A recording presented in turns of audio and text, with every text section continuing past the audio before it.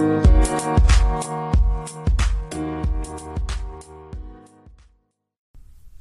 guys, it's Ben Taylor here with Raw Motivations. I want to come on today and talk to you about patterns of narcissistic abuse.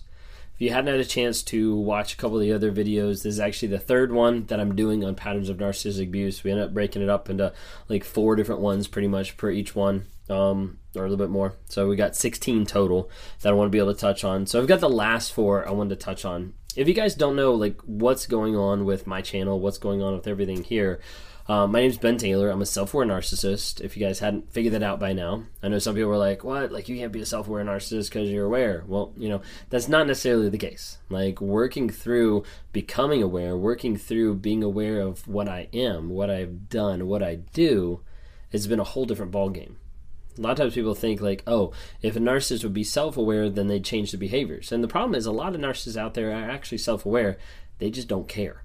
They don't care to change the behaviors because they have a cushy life, or because they have a situation that they don't want to change and get out of because they're in control, or they're manipulating another person, or it makes them feel better ego-wise. For a narcissist to actually want to get help is very rare.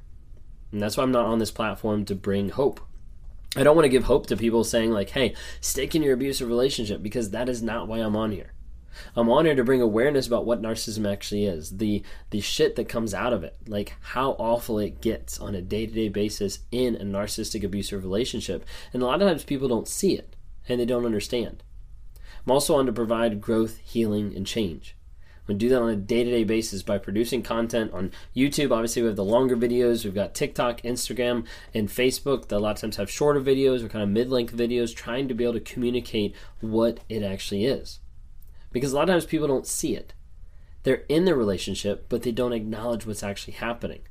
Sometimes it feels like it's normal, maybe because they've had a narcissistic upbringing or parents that had narcissistic traits.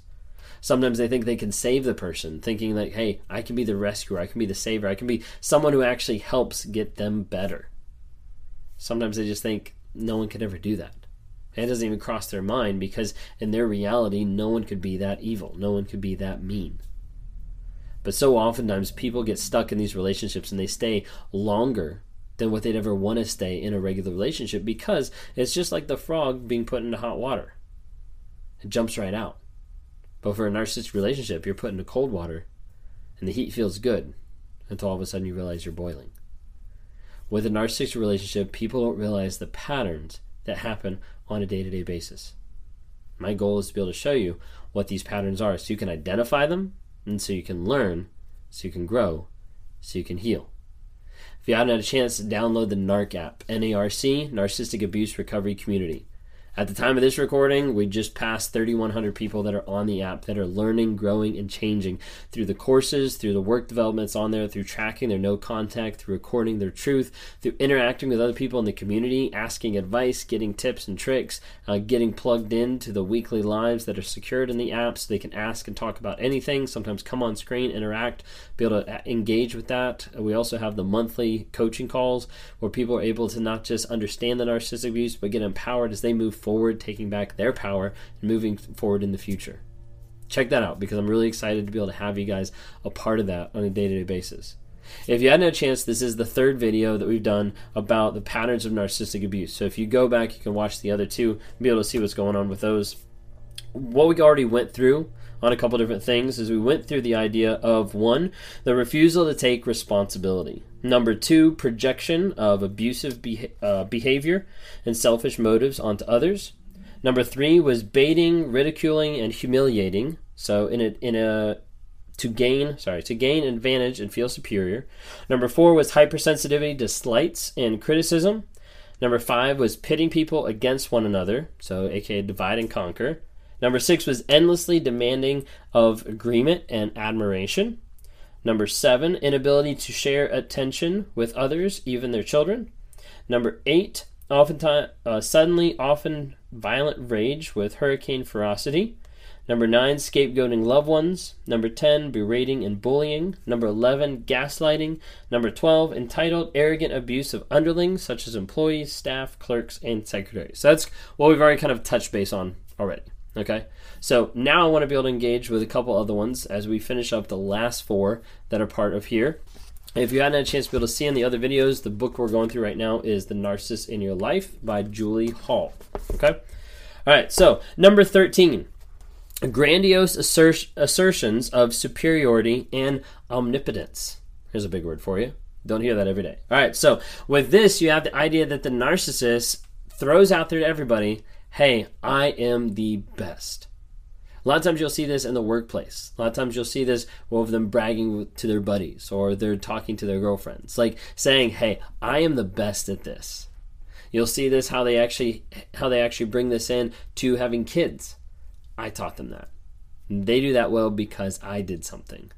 A lot of times they want to switch it around so that they get all the praise and they get all the reward, the admiration from everybody else saying, hey, I'm so good.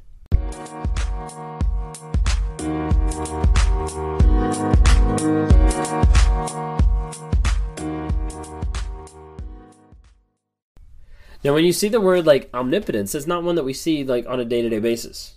Okay, oftentimes it's used in reference to God or in a higher power or an omnipotent being.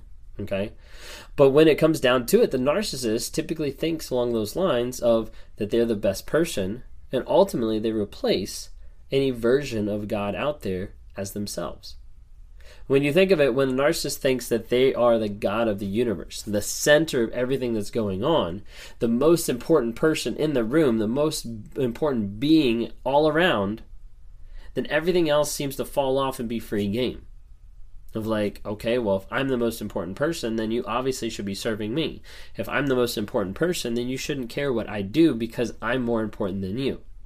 And that ego that accentuates more and more and more, and then the grandiosity that comes alongside and helps support that by saying, hey, look how amazing I am, and then people are like, oh yeah, you are amazing. It just perpetuates it time and time again. Number 14, indifference, impatience, and or anger with others' illness, loss, and misfortune. I'm sure you guys have seen this. Probably the most prevalent in all relationships is when you get sick. When you get sick, how does that person respond? How do they actually interact? Now, I know there's a subset of people that when you get sick, your narcissist takes care of you. One, to look like the hero, to save the day, and then two, so they can hold it over you down the road. You should be happy because I took care of you when you were sick. Okay? That's, I would call a subset. Oftentimes, when you're sick, it is an inconvenience. It's frustrating, and they're very impatient of like, why don't you just hurry up and get better so you can serve me? A narcissist hates the fact that someone else's sickness is taking away from their grandiosity. It's taking away from them being the center of attention. So when you're sick, how dare you be sick? Like, now all eyes are on you, not on me. So a lot of times you'll see them be very impatient, be very frustrated at that. They also have a hard time connecting with loss or misfortune. You have a family member that dies and they're over it instantly. And they're telling you, like, why don't you just get over it? Like, it's not that big a deal. Like, most people wouldn't be crying this long. And they'll minimize your feelings. They'll minimize what you're going through because of the fact that they don't care. They're very impatient. They have indifference. And a lot of times that turns to anger, where they're frustrated because you haven't moved past those feelings as fast as what they do. Because typically how they move past those feelings is that fast. Super fast. Number 15, dismissal and denial, often outrageous in the face of blatant truth. Narcissists don't want to admit the truth, even if it's in their face. A lot of times people think, like, if I just show them the truth, if I just help them understand, if I just paint a clear picture, then they'll know, then they'll change.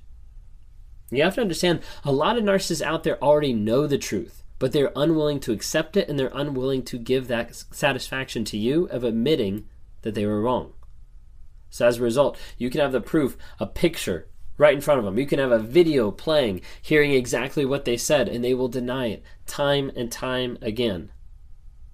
And they'll try to flip something around on you. They'll try to make it your fault. They'll try to dismiss you. Anything they can to be able to get away from that situation, because they're not going to admit that they actually lied, or that they manipulated, or that they did any type of abusive nature.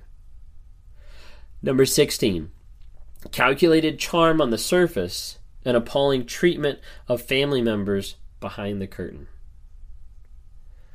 Probably one of the most devastating things about narcissism is the fact that a lot of times people don't believe the victims. They don't believe the people that are actually being abused, because what's shown is Mr. Nice Guy, or is the great girl, or is the fantastic mom, or is the loving husband. And that's what people see. Because the narcissist works on constructing and fabricating a mask that they put on for everybody to see. You, as the closest family members to them, don't always see that mask because it's either fallen or slipped or it's completely obliterated when they walk in the door. But to everybody else out there, they have to look a certain way to be able to hide their shame, their inadequacy, and their worthlessness. And to everybody else, they have to be able to put that mask on and convince them that there's something that they're not.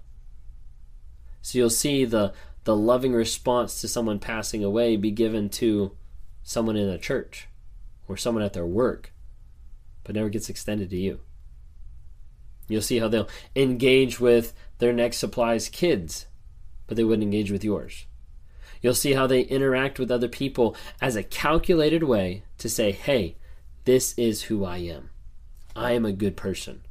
That's what the narcissist is trying to convince themselves of, is trying to lie to themselves about, and is trying to project and portray to everybody out there so that other people will think that they're a good person while they walk back in the door and they abuse, yell, manipulate, gaslight you every single day. If you have someone out there that's actually talking to you about this, or that is worried or concerned about it, at the very least, give it weight and talk to them, because they might need support in this situation versus you just telling them to leave, or versus you just ignoring it. A lot of narcissists hide behind the mask they put out in society and abuse in private. Keep an eye out for the patterns that are happening in your relationships so you can help avoid one.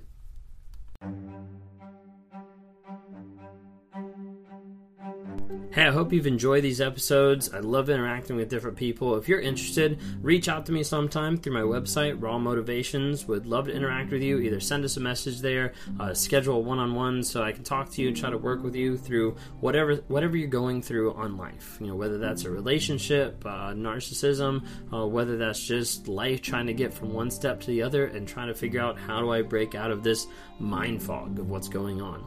Would love to talk to you more. We'd love to see you guys reach out and comment and like on different things. We've got Instagram, Facebook, and TikTok. We'd love to see interactions there. And as you're listening to this, go ahead and rate us. Give us a couple ratings just to help promote this message to other people so other people can have positivity in their lives as we're trying to grow, change, and help other people find that awareness as well.